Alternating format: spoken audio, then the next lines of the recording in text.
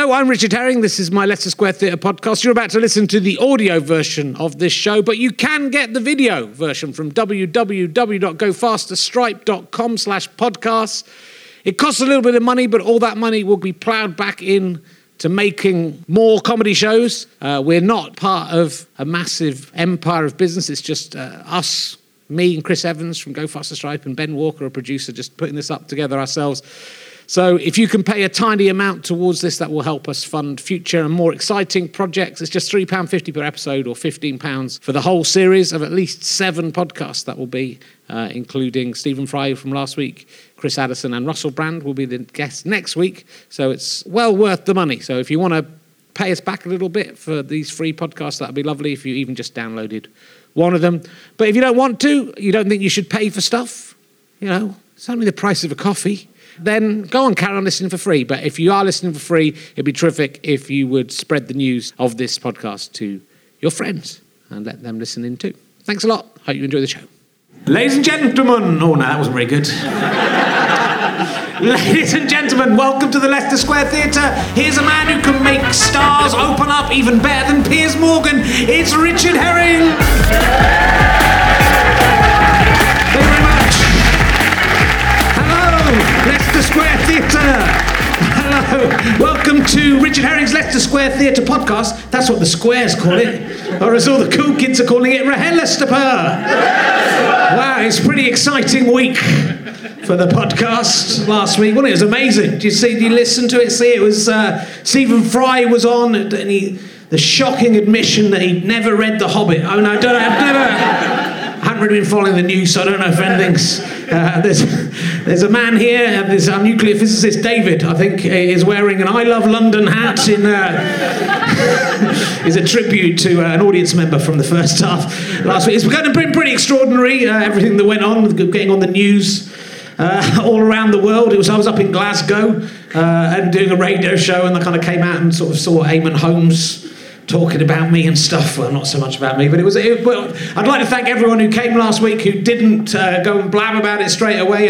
You could probably have made £200 selling that to the papers before it came out.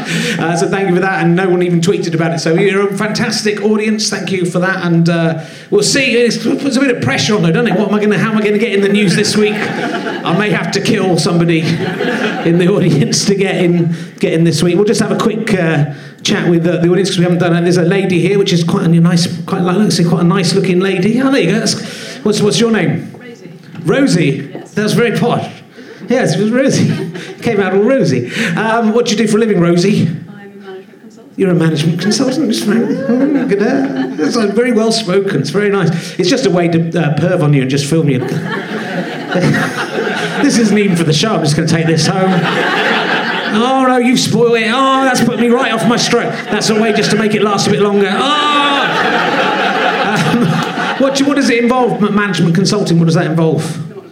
Not a lot. Bullshitting. So you might not even be a management consultant. You're very good at it, though, so you should be. Come on, that was worth more than that. I was coming back from Glasgow and. In the airport, I was looking at magazines. Because I knew there was an interview with Russell Brand, who's going to be on the show next week. It's very exciting. So I was looking for the magazine that was talking to him. But then I found a magazine there in Smith's at the airport called Railways and the Holocaust, which it's quite a specific Venn diagram, isn't it? Those two. Are you interested in railways? Yeah, I like railways. Do you like the Holocaust? I like the Holocaust too. We've got the magazine for you. It's Railways and the very specific readership. I'm hoping they'll bring out the speedboats and the civil war in Rwanda. That is what I'm hoping for. Or tuk-tuks and the asteroid that destroyed the dinosaurs. I think just two things. Even if you take it at face value, I think it's like Railways of the Holocaust, right? That's what they were probably aiming for with that type. But even that's quite an odd thing to do a magazine about. Specifically, I'm not interested in anything else in the Holocaust apart from the railways. I'm interested in what gauge trains took the people to the concentration camps. Who is this aimed at? It's an incredible... it's like kind of doing a magazine based on the bike that Lee Harvey Oswald cycled to the book depository And the subtitle is "The Trains That Shamed the World." Like it was the train's fault that this happened. Other trains are going, "Oh, I'm embarrassed." Thomas the Tank Engine presumably going, "Oh, I'm embarrassed about those trains. They should have refused to take those people." So I enjoyed that. So that's a real magazine. I should have bought a copy so I could have proven it to you and showed you. But that's just not the kind of guy I am. Oh, and I should remember, I just want to say thank you to Aaron Cleland, who I believe lives in Singapore, who has made a fantastically large donation to Scope. And if you do the same thing, I will announce your name on the podcast as well. I was going to get Stephen Fry to say his name last week, which would have been much better, wouldn't it, than me just saying it now. But never mind. Look, we're going to crack straight on with the show. We've got 2 shows we're doing tonight. You at home will be watching. You can watch the second one a bit later in the week if you're getting this straight away. So I'm very, very excited to have this guest. She's one of my favourite people on TV. Will you please welcome a woman who has been described as the best known classicist in the country, given that she's the only one anyone has ever heard of. Will you please welcome Mary Beard, ladies and gentlemen. Mary Beard. She's straight in on the wine. Why not? Don't be intimidated by my Chortle Award, Mary. That is... I can't wait for John Lloyd to see my 2 awards. He's going to be shitting himself, won't he? That is a Sony Bronze Award. I've been carrying that around in my bag, the Sony Bronze Award. It started rubbing off. Can you see that? You can see the bronze. I thought that was made of real bronze. I thought that would last forever. That's going to be all the time. You see those big holes in it? It looks useless. Load of shit in it. So look, it's because you're a much more we've got an intellectual one. I think we should change the tone of the podcast. So I've got different questions for you. We're going to go quite historical, quite intellectual. Oh, phew. So my first question is: did Julius Caesar ever try to suck his own cock? That's an interesting. It is an interesting historical question. All Romans did. All Romans did. How do you know? Have you got evidence? Well, it's like the way for women this is quite difficult. The equivalent for a woman is when they see their kid aged 18 months sucking its toe. Every mother in the country goes up to the bedroom, sits down and sees if they can still do it. Right? And usually they can with child number 1. By child number 2 or 3, they've gone off a bit. And so my fantasy is, because it's one of the ways that you can take the Romans down a peg or 2, you can kind of undress them, take their togas off, is that, of course, every Roman tried to suck their own cock. They're always talking about cock-sucking all over the place, so I expect they did. Do you think that's why Julius Caesar said et tu, Brute? That's why he was going, oh, et tu, Brute. I thought it was just me, but everyone's... they discovered Julius Caesar's skeleton, all bent round and stuff, because Richard III's was a bit, wasn't it? I think Richard III might have been having a crack at it, and that's just as he was going. I am going to be a pedant at this point and say Julius Caesar never said et tu, Brute. Shall I tell you what he said? Yeah, do tell me. I know Natalie Haynes goes on about this all the time, but I've never she does. Go on. But she learnt it from me. She did. Literally. He says, Kai su teknon, which is Greek for you too, my child.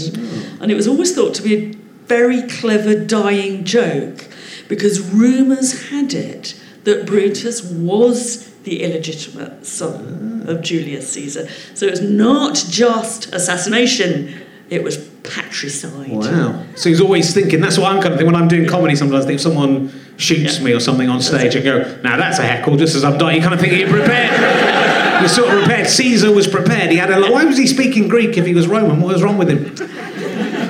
He was showing off, I think.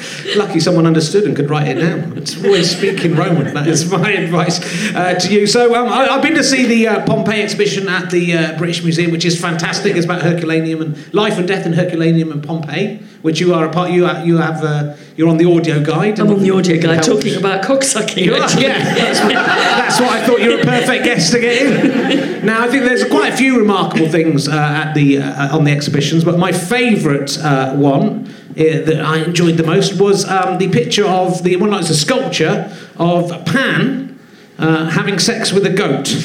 That's just there.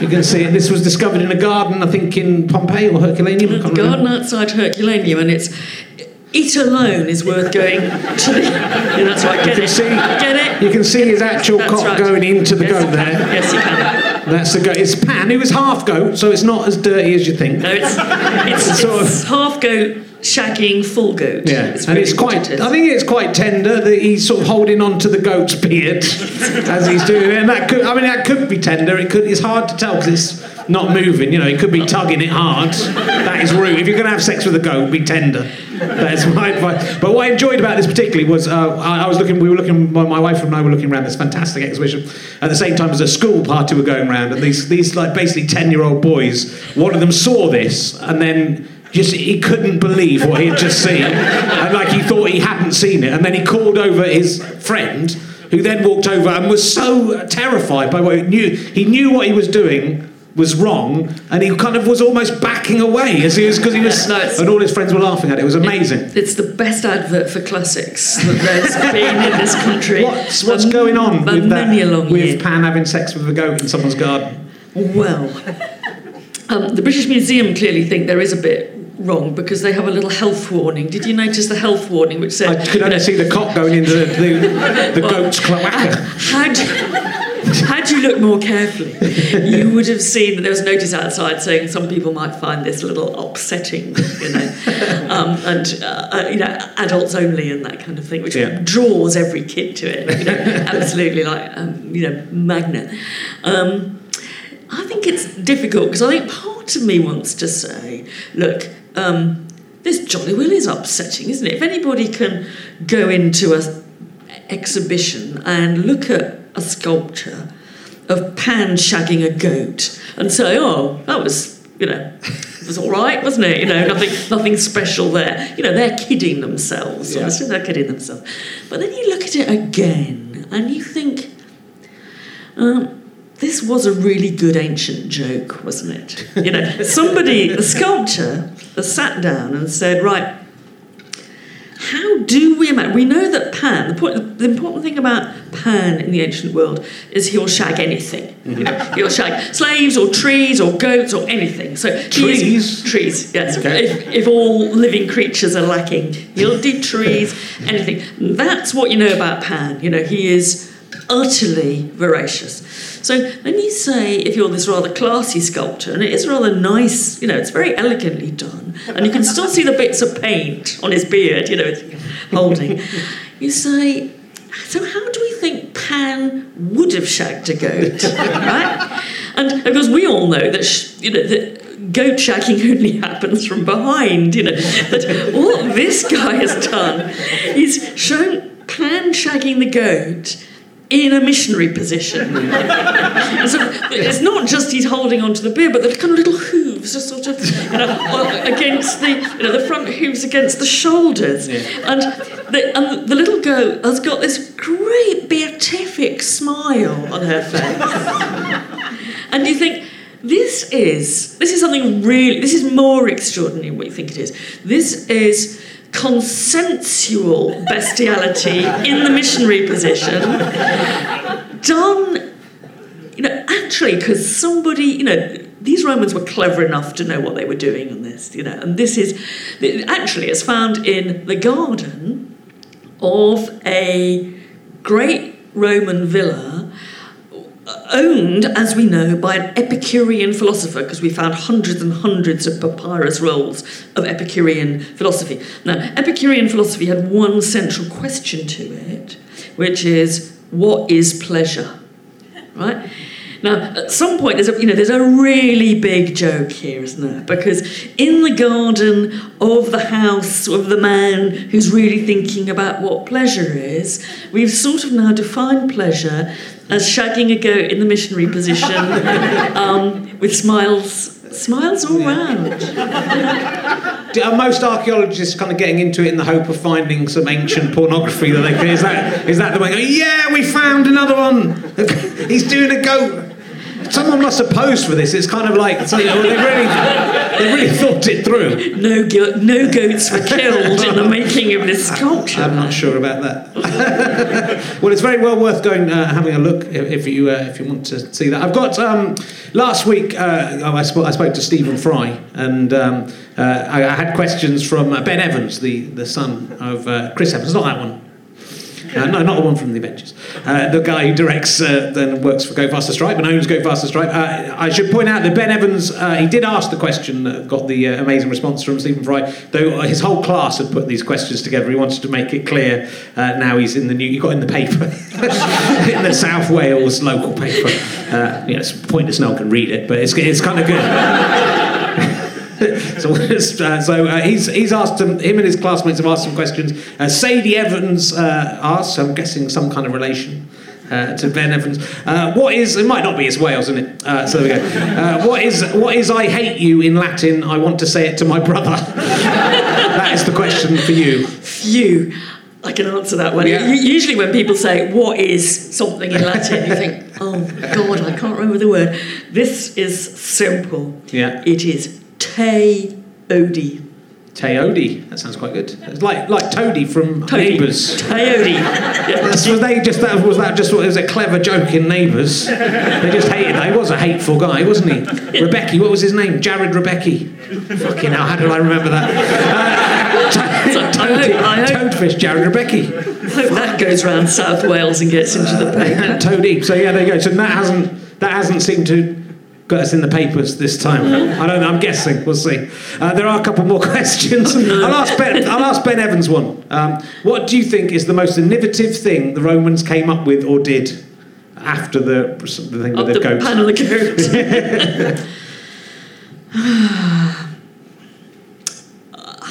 Well, you can also see this in the British Museum, actually. Oh, yeah. It's a bit more of a plug for the British Museum.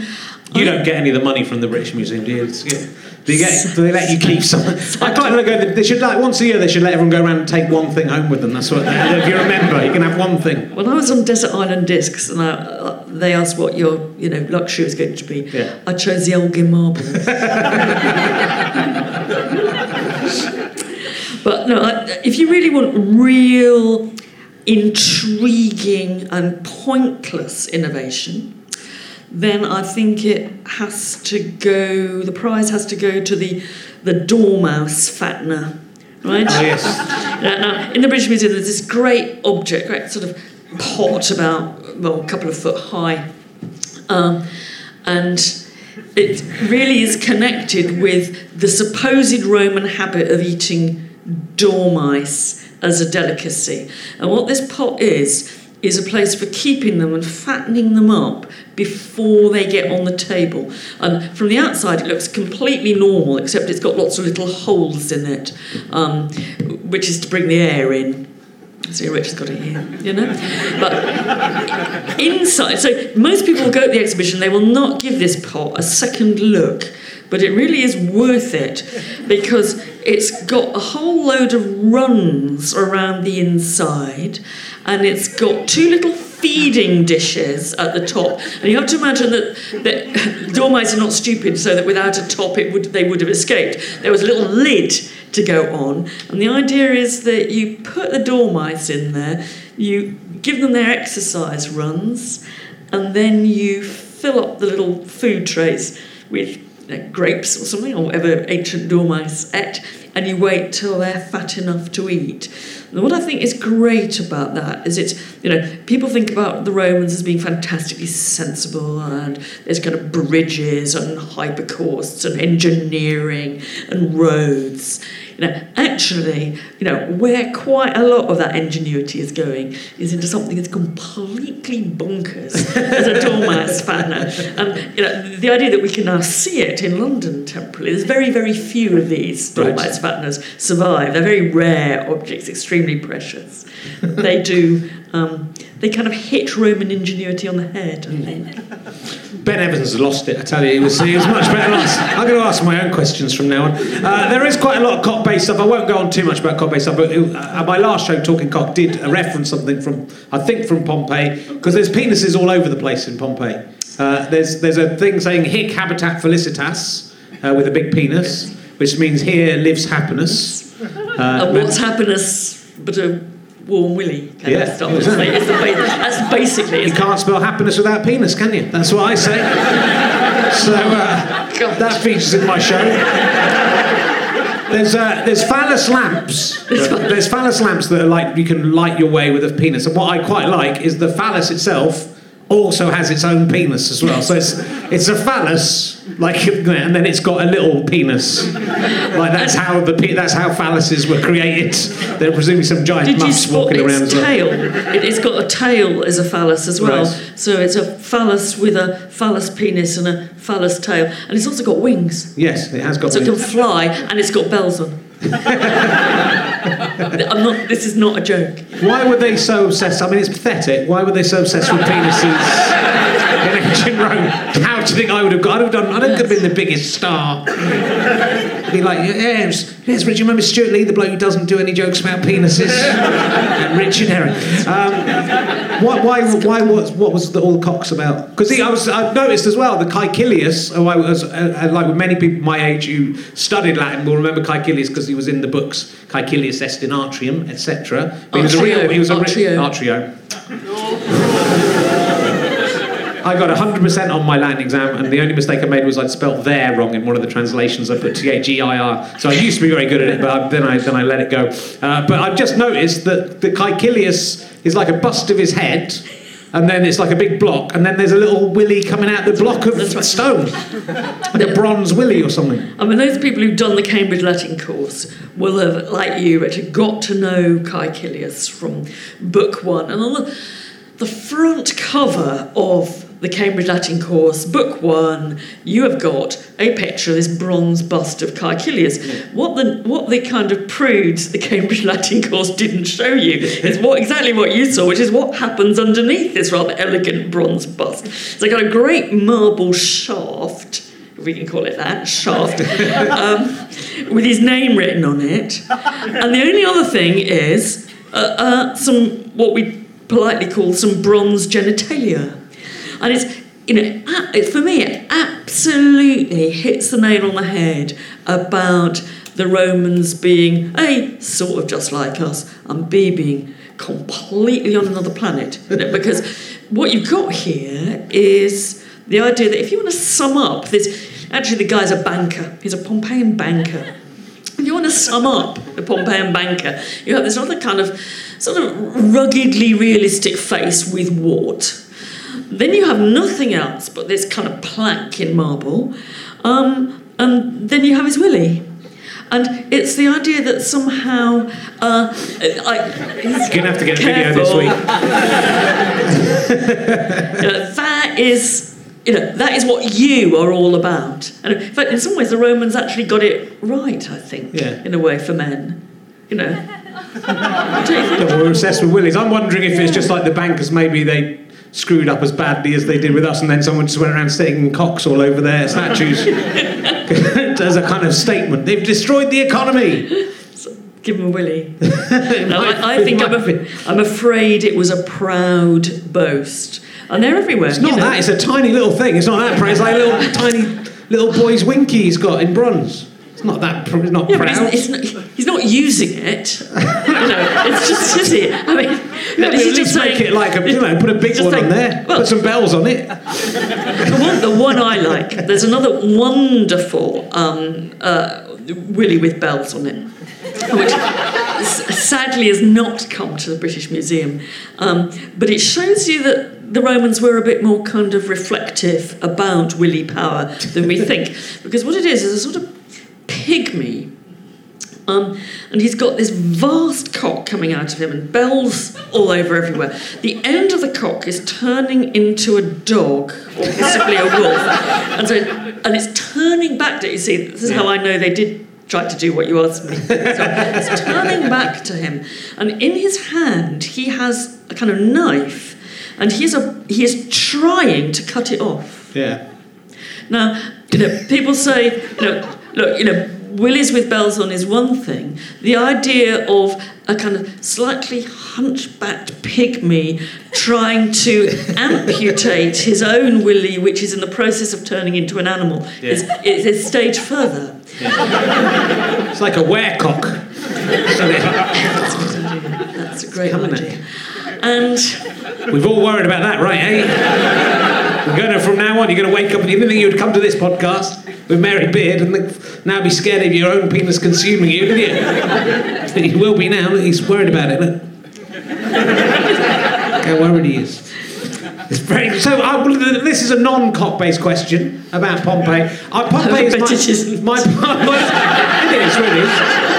Pompeii is my absolute favourite place in the world. I went to it when I was 18 and I looked around and I'm kind of disappointed to discover it has all been rebuilt and stuff. It was bombed during the war, and also anyway, of course, it all fell down. I kind of believed it was all just as it was, but you know, it's all showbiz. But what I don't understand is how you've got like Pompeii, which is quite a big city, and yet you don't really know where most Romans slept. Is that right? That's true. So where did they sleep, and why? How can you not know where they slept? Well, sadly, they don't appear to have bedrooms, right? Or beds, for that matter. I mean, you know, if you want to know, if you went to a modern house and you want to say how many people lived here, and you know, where did they spend the night? You know, we'd know pretty roughly what the options were. I mean, they might be, you know, it might be a kind of, you know, a crappy student bedsit, so the sofa might, in some cases, double for the bed. But otherwise, we'd be going upstairs, and the bedrooms would be painted a different colour, and they'd have beds in them, and you'd only be there at night. Pompeii, it's absolutely clear that if you're rich, you know, let's not forget, this is in parentheses, you know, the poor slept anywhere they could. But if you're rich, you don't have designated sleeping areas. Right. You know, so you have what's called a cubiculum, a cubicle, but that's got a sofa in it. It's got a sofa bed, and it's where you do rather secret business. It's where you might entertain your illicit lover in the afternoon. It's where you might sleep in the evening. It's where you might sign your will. It's a kind of private-ish sort of space. Now, you go to the Pompeian furniture store, which there is one, in fact it's at Herculaneum, a great store of furniture, carbonised wooden furniture. There is one wooden cradle that is in the British Museum exhibition. But otherwise, there are things that you can lie down on, but you don't know if they're sort of beds. There's no double beds. And there are things that look like sofas, there are things that look like you might recline to eat on them, and there are things where you might have slept. But you know, part of the point is, of course, we don't really know, and this is even worse, I guess, mostly we don't know what happened upstairs in a Pompeian house. Mm-hmm. Now, it doesn't seem to be very likely that there were loads of bedrooms upstairs. It doesn't seem to be very likely. But, you know, these houses, as you say, they were destroyed by a volcano. They were bombed by the British in 1943 to smithereens. Over 60, probably 90 different hits on Pompeii, because we thought the Germans were hiding out there. Also, the ghosts of the ancient Italians might come up and join in the war effort. So that's right. They want to get rid of them entirely. Destroy them that's all. Right. And so, you know, when people go into these houses and you still hear them say, "God, isn't that amazing? Even the ceilings still survive." You know, say, "Sorry, sunshine." That was Kirker 1950. We can see there were upper floors because there's stairs going up, and they presumably went up to something. But whether that's where a lot of the slaves slept in the attic, who knows?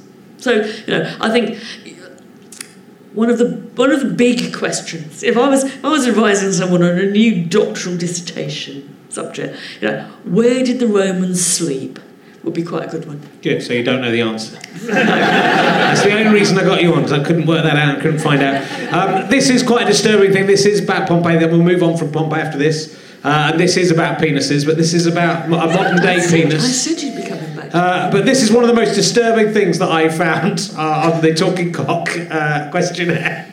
That there was a man, I said, "Where have you put your penis for fun?" It's one of the questions on the Talking Cock questionnaire. And there was a man who obviously got off on displaying his penis in various, like in churches and big cathedrals and works of art. And then the last one, he said, he put his penis in the in the plaster cast hand of one of the victims of do you think that's disrespectful today? Because I should explain that they know they've got all these. There were gaps in the ash basically when they came to excavate, and if you fill them with plaster, you find out what was there. And some of them are loads of bread and animals, and some of them are people going, no, I'm being hit by a volcano. So yeah, that's quite a good shape to put to get your car. But it isn't actually their hand. Their hand's disintegrated. It's just the space where their hand once was. I found that quite disturbing. What do you think that? He had to move on because he was in an area he shouldn't have been in. Literally. Does that make you look at those? Because that's an actual the place where a person died. I think that's not right, is it? Has he written about it apart from on your question? Well, I don't know. He's out there somewhere. Because it's very interesting, and but there's a long history to this. Particularly the ancients, Romans, Greeks. They, of course, they didn't know about doing it with plaster casts of dead bodies. Yeah. But they knew damn well that people got off on sculptures, which is almost the same. Yeah. Wonderful stories about the most famous sculptor of Aphrodite the whole world ever seen. Goddess of love on the island of... It's not an island. In the town of Knidos, in what's now modern Turkey. Absolutely fantastic, famous sculpture of Aphrodite. And a guy falls in love with it. Absolutely falls in love with it. And so he manages, they lock the temple up at night, and he manages to get locked in with her. And the guards go away. So he does what he always wanted to do. He takes her from behind. And in fact, he took her from behind, because if you go and look, the original is, I'm afraid, sadly destroyed, not by this man. But we have lots of copies of it. And what ancients said is that if you go and look, you could see the little stain on the marble where he'd left the trace of having his wicked way with her. But... And the kind of boring tool he presumably had to use to create it. He got his comeuppance. Because he went completely bonkers once he'd done it, and he went and threw himself off a cliff. But imagine what happened to the bloke who did that to the Pan having sex with the goat. Hundreds of years later, Romans were going as tourists to the Temple of Aphrodite on Knidos, going to look for that stain where the guy had done his business. Wow. So your guy who wants to put his cock in the hands of casts, that's still worse, I think. At least the statue was never actually a human being, it's just a representation. Well, she was a goddess, for God's sake. Well, if you had to have sex with a Roman god, which one would you have sex with? It's classy, isn't it? It's not a lot classy. Well, I think it would all have been pretty brutal. I think part of the joke about putting Pan in the missionary position is that no bona fide Roman god did anything as wimpish as the missionary position. I think it was they were always disguised as bulls and or showers of rain and gold. Showers of gold and taking innocent young ladies. So I don't know. I think I'd take Pan because at least you'd know where you were with him. What you see is what you get. That's it. Jupiter. Well, you wouldn't know if the bull that you were kind of charmingly stroking in the nearby field was suddenly going to whisk you away to his love nest. So it's all a bit deceptive. No, I think Pan is straight up and down sex. Good. You might get goat involved. Right, we'll move on. We'll move on to... actually, you met the Queen this week. I did meet the Queen. How did that go? Well, it was very moving. For her. How could you tell? I don't know. But it was very funny for me because I'm a basic Republican. Basic Republican. And I went to the opening of the BBC New HQ, which looks absolutely gorgeous from the outside, absolutely gorgeous. And I thought, oh God, I got an invite. I'm marking a hell of a lot of exams this week. I'm so knackered. Why don't I go, right? So I turn up at the BBC HQ with my little invite.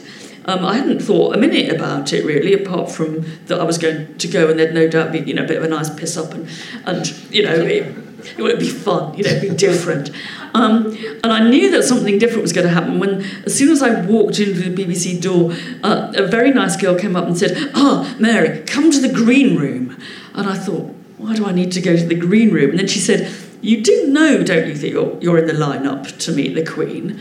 And I thought, no, but I thought I'd better say yes, because it would look a bit silly to say no. And then I thought, God, I'm glad I didn't know, because otherwise I'd have spent ages deciding what shoes to put on, and I'd have washed my hair and done a lot of other things that even Republicans do when they meet the Queen, because they suddenly get a kind of touch of nervousness. And it was great. We were in a really motley crew lineup, which included me, Bruce Forsyth, David Dimbleby, Jenny Agutter, Claudia Winkleman, and Tess Daly. So it was the Strictly team, and there was it was meant to represent the different faces of BBC telly. The three different faces, dancing, pointy head Romans, and news. That's right. And of course, what really happens is that it's as I said on my blog, actually, it's a bit like getting stuck in a lift with people. That although there's no other circumstance in which I would have been for almost 2 hours in the company of Bruce Forsyth, except the possibility of it being a lift, and so it becomes terribly, terribly memorable. It becomes really, because you think, this is just weird. I'm supposed to be marking exam questions about, Rome's battle with Carthage. And here I am, sitting in the bowels of the BBC with Bruce Forsyth and his much younger wife. And so... Not that much younger. All right, it's not so far. Oh, no, sorry. This is fine. One of the rare... As you can see, that's the news story. Mary Beard accuses Bruce Forsyth. Yeah, don't say it.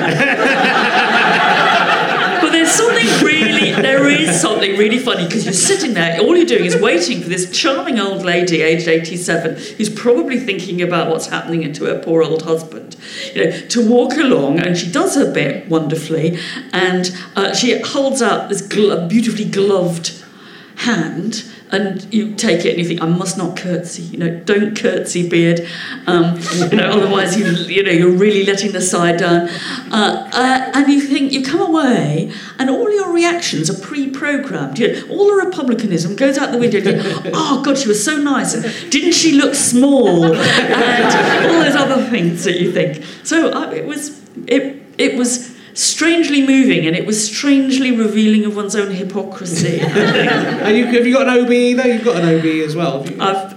I have. That's not very Republican, is it? That's not very Republican. And I've got an excuse for that one too. I've got an excuse. I did actually sit and think, should I do this? Order the British Empire. No, I mean, it's not just republicanism. That's kind of imperialism too, kind of fighting here. And I said to a friend of mine who's got something much grander than that. I said, look, I'm thinking of turning this down. And he said, if you can turn it down, forget about it, and never get to be the kind of person who, at the end of the party, after too much Pinot Grigio, says, well, of course, I turned an OBE down, then turn it down. But if you're going to blab, accept it, because it's easier to forget about it that way. How about that? Not a good enough excuse. I would have become the refuse. I mean, actually refusing an OB isn't that great, is it? I mean, refusing, something really, refusing a peerage. You could have punched the Queen in the face this week. That would have been just gone, yes, man, poof. And of course, the same. I haven't gone to get it yet. The same thing will happen, and I shall. I've got the instructions, and I shall put my fascinator on. I've never I haven't had a fascinator before. It seems better than a hat.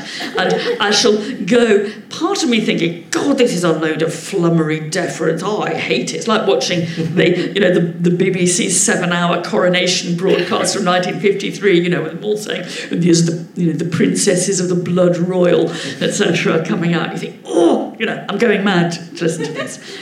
And then you think, oh, God, doesn't he look nice? And, in the case of the 53, isn't that, wasn't the Queen of Tonga great? And so, and I think it's either hypocrisy or it's kind of honesty on my part. And I like to think of it as honesty. Well, I can't tell you whether I've been offered one or not, because after I said that, you certainly don't. No.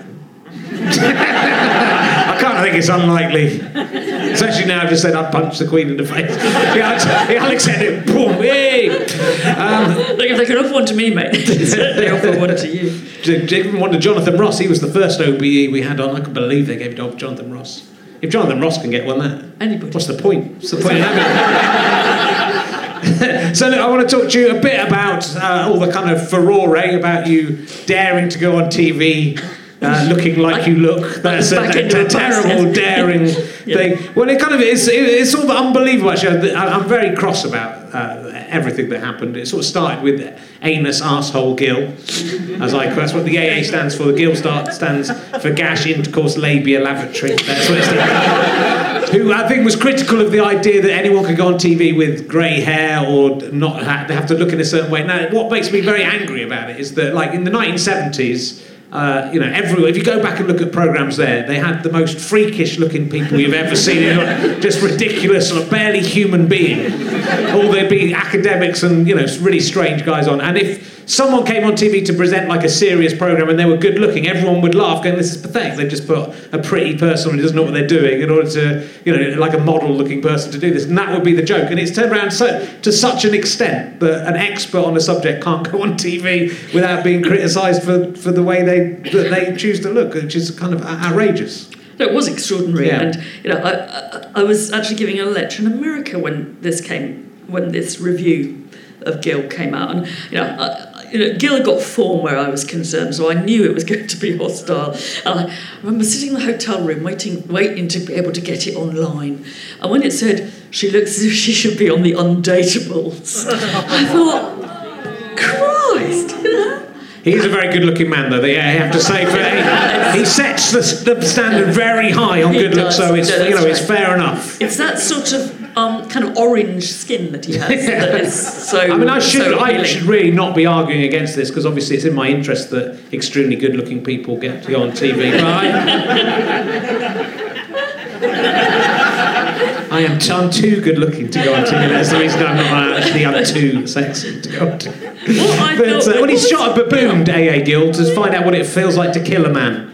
Yes, which is kind of weird on two levels, because A, you're killing a primate, not a man anyway, and B, why do you want to find out? It's like when Nick Ross says, if someone showed me some child pornography, I'd have a look just to see what all the fuss was about. That's what he says. It's the same thing as that, isn't it? Yeah, I'd love to know what it's like to kill a human being. I imagine it's pretty horrible. So he's a horrible man, but you'd expect better. Put him with Pan and the Goat, really. I think. You'd expect better of a journalist, but a few journalists joined on that kind of bandwagon, and then you got into when you're on Question Time, there was a lot of you googled yourself presumably to find this. There's two stages to this.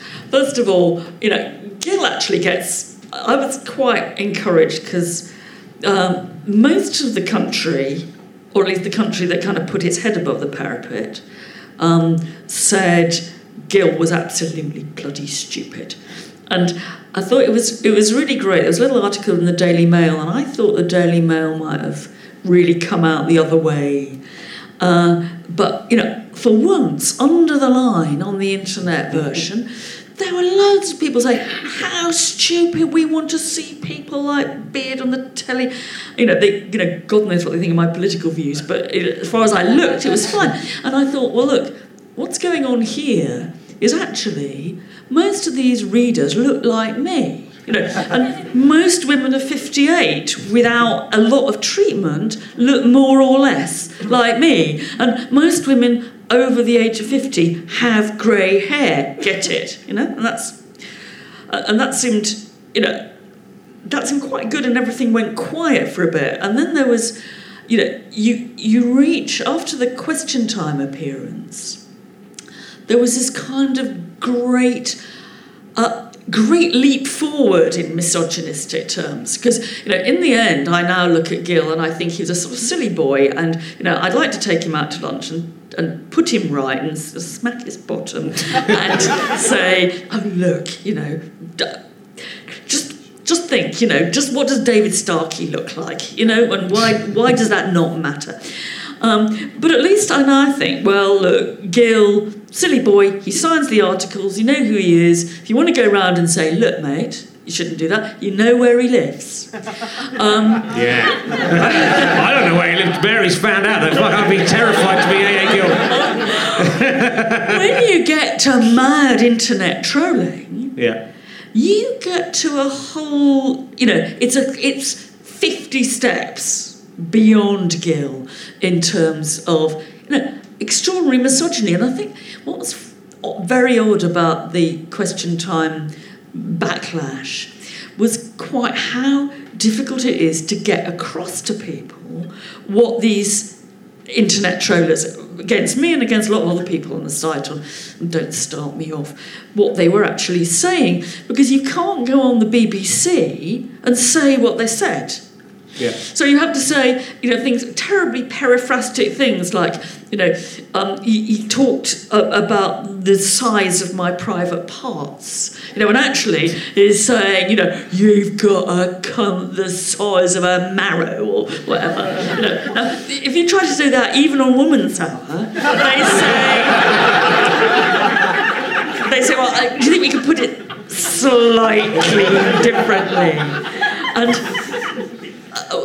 And if I hadn't had my own blog, I couldn't even have got it into a newspaper. Luckily, I have a blog on the Times Literary Supplement site, which nobody really monitors. So they didn't notice that I put on it a picture from this website of my face with labia superimposed. Because, I've got a very sort of modest little blog which talks usually about classical things and, Don's life. And, they're not looking for kind of nasty bits of porn on it. And actually loads of people went to it and they saw the kind of stuff that this is. And I suddenly realised that, I'm not a great sort of admirer of Louise Mensch. But when she started moaning about what she got on the web, I had found myself thinking, oh God, look, darling, if you put yourself about and you look like that, then you've got to take the rough with the smooth. Yeah. And now I see that what Mensch was presumably getting was much the same kind of really, vile stuff. Yeah. And it was, in a funny way, it was terribly easy to combat it because it was so obvious what you should do. I mean, there were some people, and there still are people, who say, look, if you get really, really, really attacked on the internet, then just shut the fuck up, basically, because it'll only draw attention to it if you open your mouth. But I think, women have been told to shut the fuck up about what people say of them, for thousands of years. And it was just so easy to say, and in some ways easier if you're my age than if you're 25, because, some young women are getting this, a lot of young women are getting this too, to say, look, can we please just hang on a minute and can somebody explain to me why the putative size of my vagina might have anything whatsoever to do with my views on immigration? It just doesn't.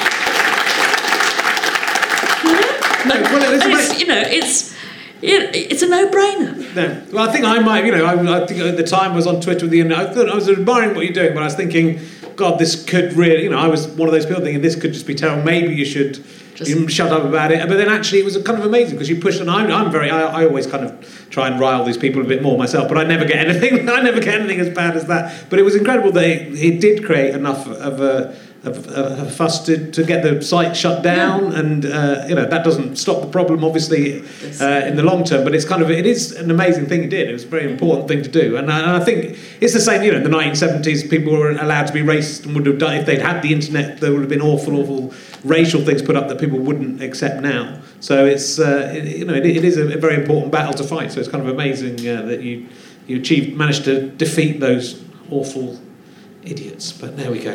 I also got a long letter of apology from the guy who ran the site. Oh, did you? How sincere I don't know, but it made me feel it was good for me because I don't mind talking about it now, but it did start. Being a sort of poster girl of troll victims over 50 got to be a bit time consuming for a while, and actually not just the site coming down, but also the apology saying, I am sorry, this was unacceptable. Yeah. Allowed me to say to people, okay, that we're moving on now, folks. Sure. And to kind of claim some sort of, I'm going to say the word closure, but I could have gone on talking about trolling for the rest of my life. And how I beat them, and it was good to being given by, as I say, I don't know if it's a sincere letter or not, but a way out of that. And so now when I talk about it, it's in the it's not me now, it's in the past. I'm sure there are people saying completely ghastly things about me on the web, and people are going to say ghastly things about people on the web, and as long as they got the grace in the end to apologise, maybe that's I've said stupid things on Twitter, I've never done that. Not like you, and you just got to learn to say, sorry chaps, I shouldn't have said that. Well, freedom of speech is all well and good, but sometimes you just have to think about whether something's worth saying. Just because you're allowed to say it doesn't mean you should. But let's move on and ask a very important question that I mustn't let you go without answering. If you had to choose between having a hand made out of ham, I've read about this question. You should be very well prepared. I should have prepared the answer. I didn't think you'd be so predictable as to do it. You don't know me very well. I'm going to throw in a curveball. I'm not. It's an important question. It's a perfect question. I tried to mess around with it. You can't mess around with it. You've either got a hand made out of ham or an armpit that dispenses sun cream. Enough sun cream to cater for you and maybe one member of your family. For eternity? For the year. Well, yeah, for eternity, for the year. So it gets you through a year and then there'd be another supply the next year. But you couldn't go, opening up a sun cream factory and just filling up bottles. So the hand... You can eat the ham, but the hand of ham, but it'll grow back. But it'll take about a month if you ate the whole thing. So it's like a snack. But you can nibble at it, just nibble a bit of it, and then it would grow back reasonably quickly. Which of those two things would you prefer?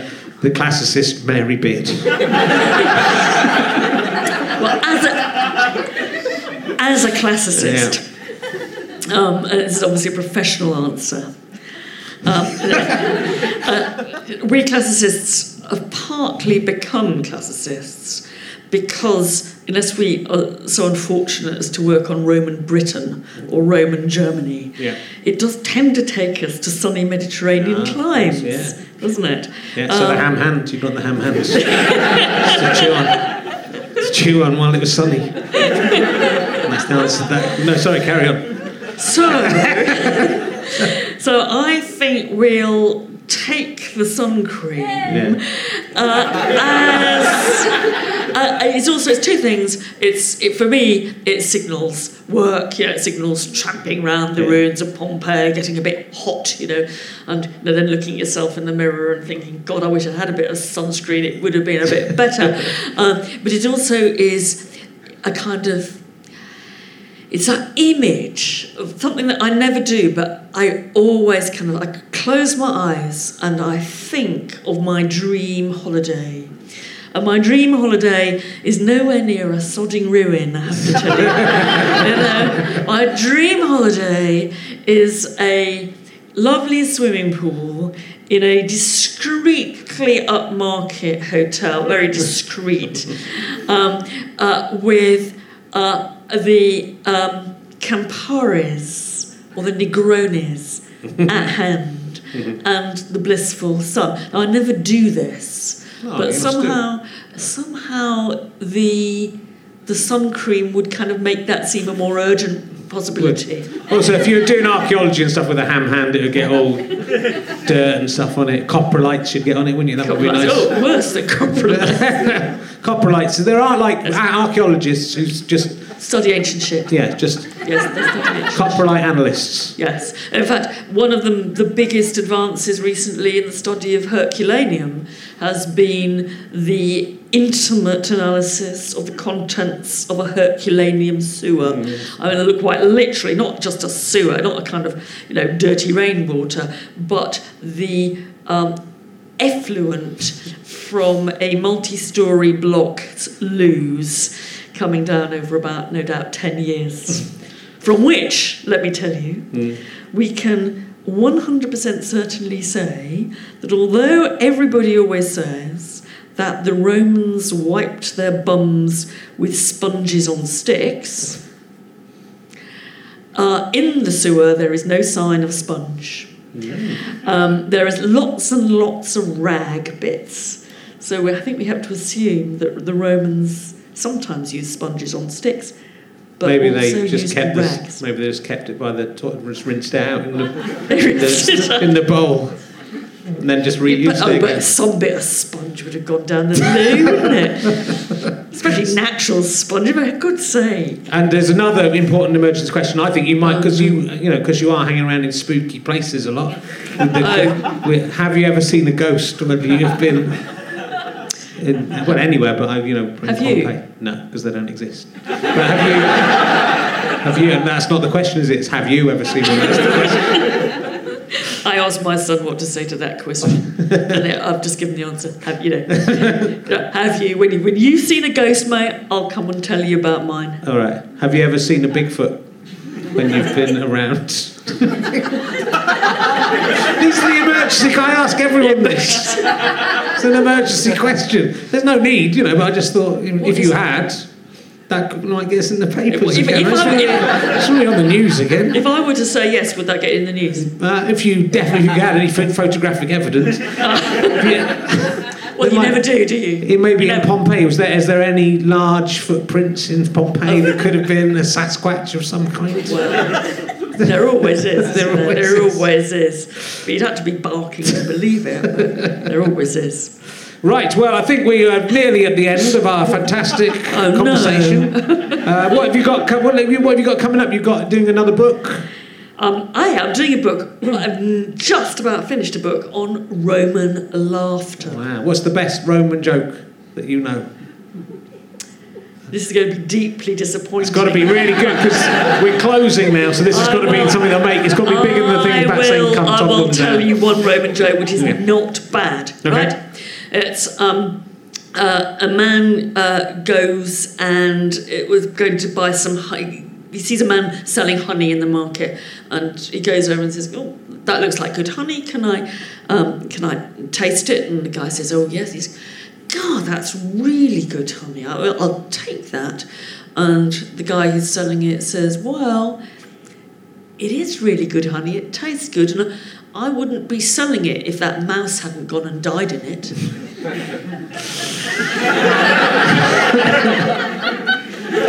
Tough crowd. Then I would have killed an ancient Roman. Ladies and gentlemen, please give it up for the fantastic Mary Beard. You've been listening to Richard Herring's Leicester Square Theatre podcast with me, Richard Herring, and my guest, Mary Beard. The music was by Pest, thanks to Orange Mark and everyone at the British Comedy Guide, and to Chris Evans, not that one, and everyone from GoFasterStripe.com. It was produced by Ben Walker. It is a Fuzz and Sky Potato production and Go Faster Stripe production for the internet. How do you like them Sky Potatoes? Not very much. Thanks for listening to Richard Herring's Leicester Square Theatre podcast. This is an independent production. We're not making any money from any broadcaster or big business. So we are relying on you slightly to help us with future endeavours. So if you've enjoyed this and want to contribute, you can go and buy the video versions at www.gofasterstripe.com/podcast. So you can get the whole series for £15 or an individual episode for just £3.50. If everyone who listened just bought one episode, we'd certainly be able to do some very exciting comedy projects in the future. That money will go back into other ideas we've got and keep the Leicester Square Theatre podcasts going. If you don't want to do that, you could always go to gofasterstripe.com and buy one of my DVDs or books, or buy a ticket to see my show, We're All Gonna Die, which is going to be at the Edinburgh Fringe at the Pleasance Beyond all the way through August, or Richard Herring's Edinburgh Fringe podcast, which is a very similar thing, but daily at the Stand at 2:10 in the afternoon. You can support us just by telling your friends about this podcast, or any of Ben, the producer's other podcasts, Do the Right Thing, Pappy's Flatshare Slamdown, both very well worth a listen. That's another way to spread the love if you can't afford to pay any money for it, but it'd be lovely if you wanted to. Thanks for listening. Goodbye.